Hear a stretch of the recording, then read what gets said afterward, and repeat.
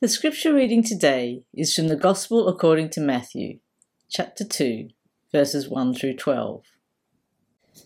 In the time of King Herod, after Jesus was born in Bethlehem of Judea, wise men from the east came to Jerusalem, asking, "Where is the child who has been born King of the Jews? For we observed his star at its rising, and have come to pay him homage." When King Herod heard this, he was frightened, and all Jerusalem with him. And calling together all the chief priests and scribes of the people, he inquired of them where the Messiah was to be born.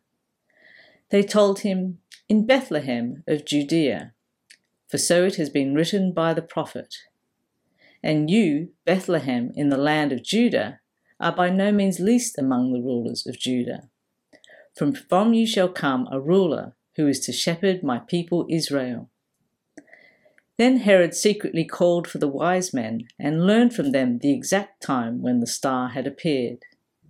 Then he sent them to Bethlehem, saying, "Go and search diligently for the child, and when you have found him, bring me word so that I may also go and pay him homage." When they had heard the king, they set out, and there ahead of them went the star that they had seen at its rising, until it stopped over the place where the child was. When they saw that the star had stopped, they were overwhelmed with joy. On entering the house, they saw the child with Mary, his mother, and they knelt down and paid him homage. Then, opening their treasure chests, they offered him gifts of gold, frankincense, and myrrh. And having been warned in a dream not to return to Herod, they left for their own country by another road. The word of the Lord. Between the words that are spoken and the words that are heard, may the Spirit of God be present. Amen. I received an email that was headed, "Have you seen this?" And enclosed was an image from a family Advent calendar. It was day 6. It was teaching children the Coventry Carol. Maybe you know it. Luli, Lule, thou tiny child. And introducing them to a character in the story, King Herod, evil King Herod.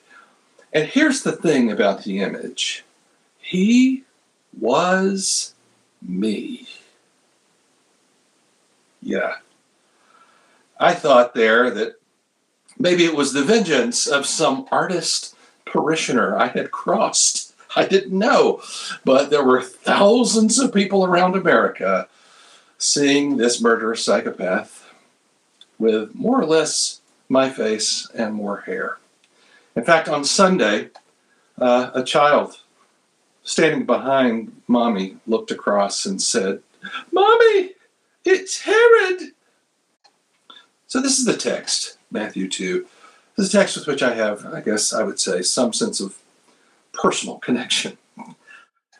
I prefer to spend Christmas with Luke. Not as many negative elements. Even the exclusion from the inn in Luke's gospel is because there's no vacancy, not because there's abject hostility toward the Holy Family. It's more like a tearful episode of Call the Midwife, but with angels and peace on earth. Now, Matthew's different. Joseph doesn't get mentioned. It's just Mary and Jesus in the story. And she doesn't get any lines like those great lines in the Magnificat in Luke.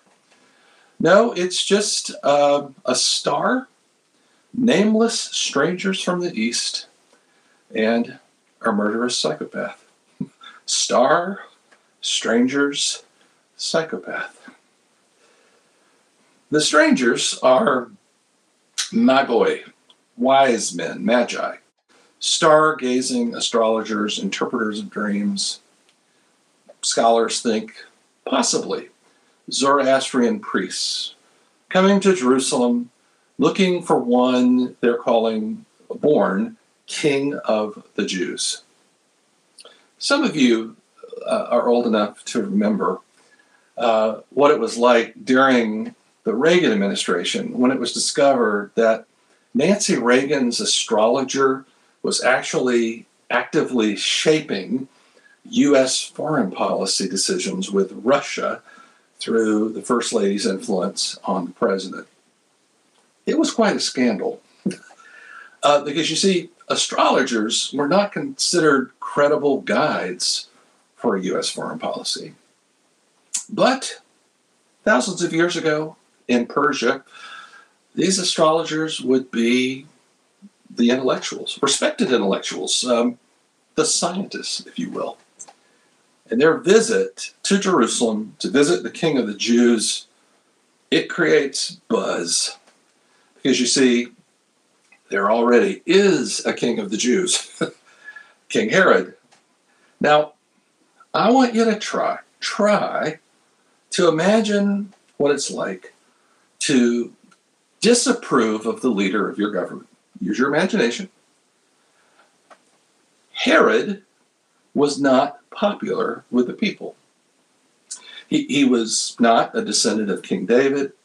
He did not come from the heroic line of the rulers, the Maccabees, the Hanukkah heroes. No, his father was from Edom, which was a region south of the Dead Sea, associated with the descendants of Esau. Someone who married, an outsider who married a Jewish woman.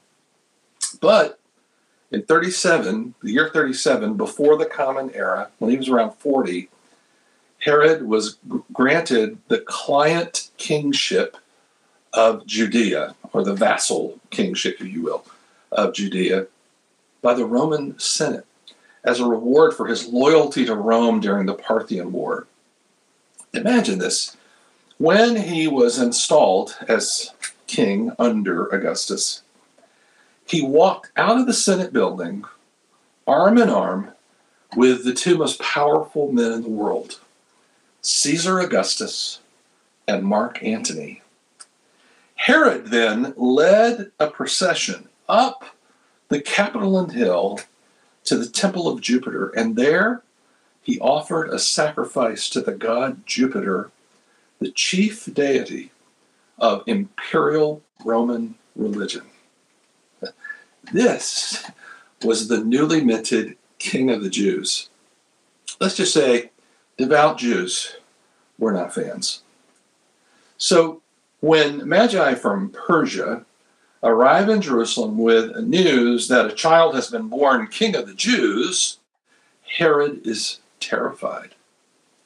This idea, this rumor of a long dead royal line of David is somehow being revived. A true king, Aragorn-like, has returned. So what does Herod do? Well, first, he consults with the Bible scholars.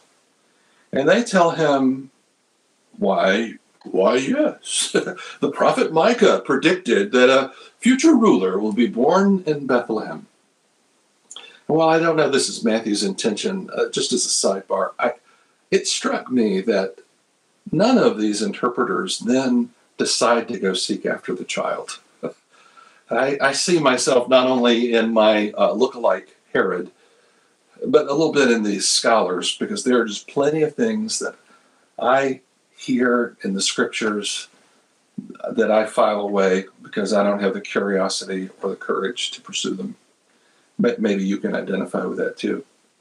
Anyway, Herod then consults with the Magi, and they speak of the star that has led them to this place. Now, I'm not going to try to explain the star because I can't.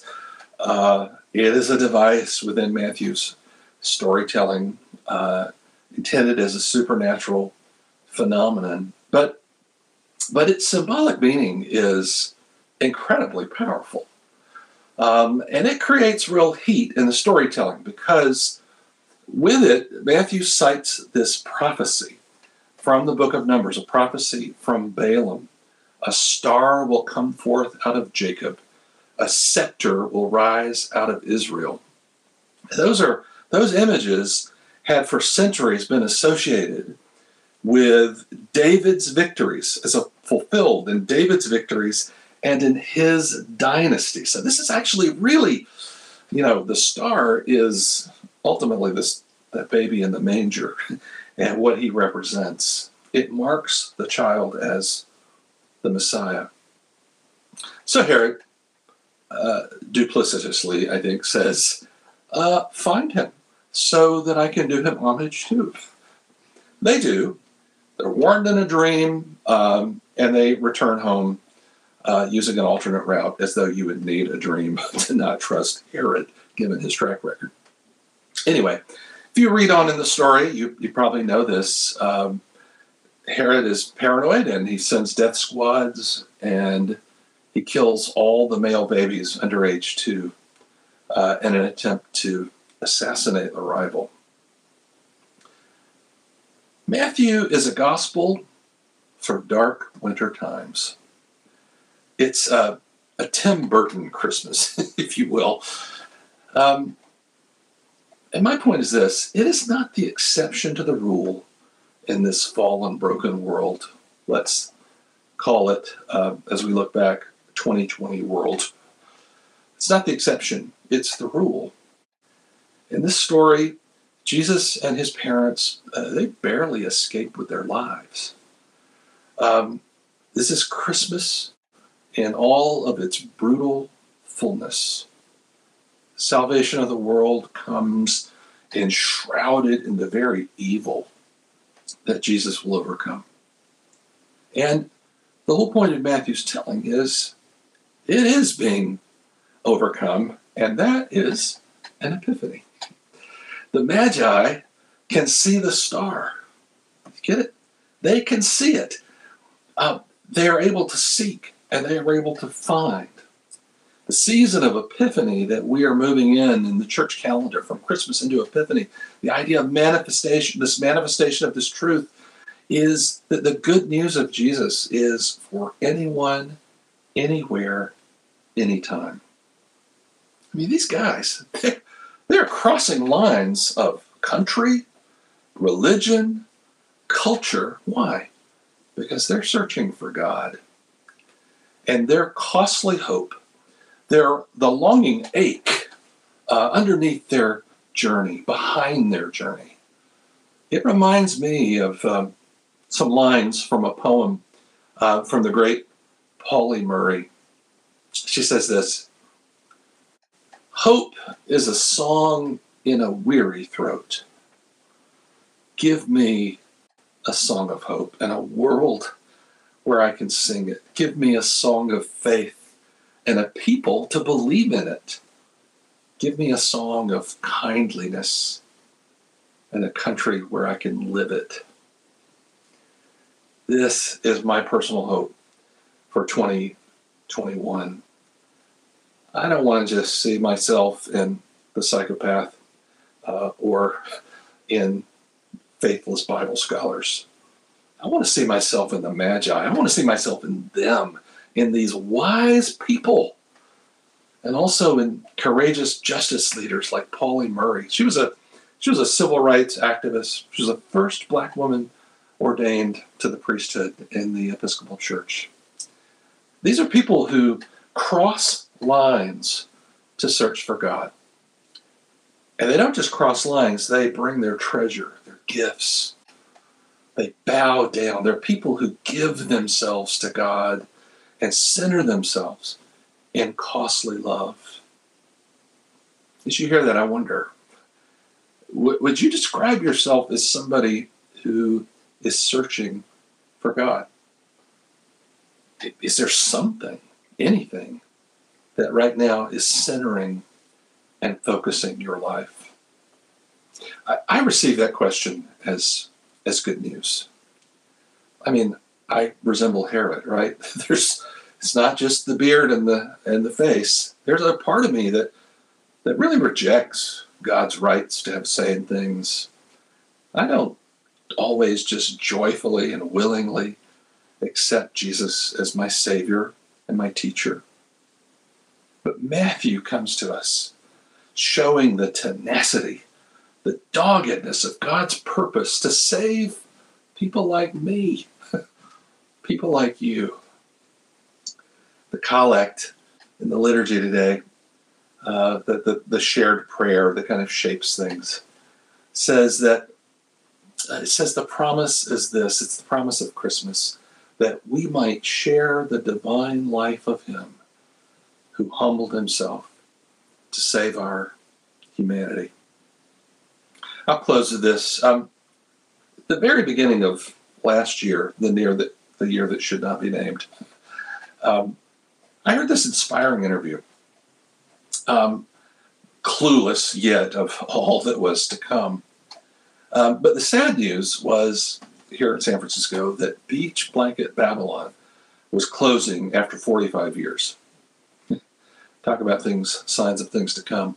But it was an interview with the Wig Master. If you ever saw that show, if you didn't, tough. Sorry, it's gone. But it was this great show that featured these really dramatic wigs. It was with the Wig Master, and it was tearful. It was just heartbreaking to hear that after 45 years, this show was disappearing. But this guy said, hey, if you're out there and you're sad because Beach Blanket is closing, create something. Make a new miracle. Bring some back. I hear that in the light of Christmas. And the light of Christ has appeared. It is for you. You are loved. As you perceive what God has done for you, know there's a journey for you. There are works of love, of beauty, of justice that will only and can only uniquely come from you in your pilgrimage as you share God's life and light.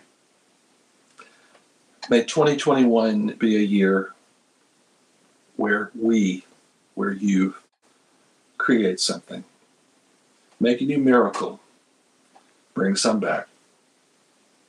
Amen.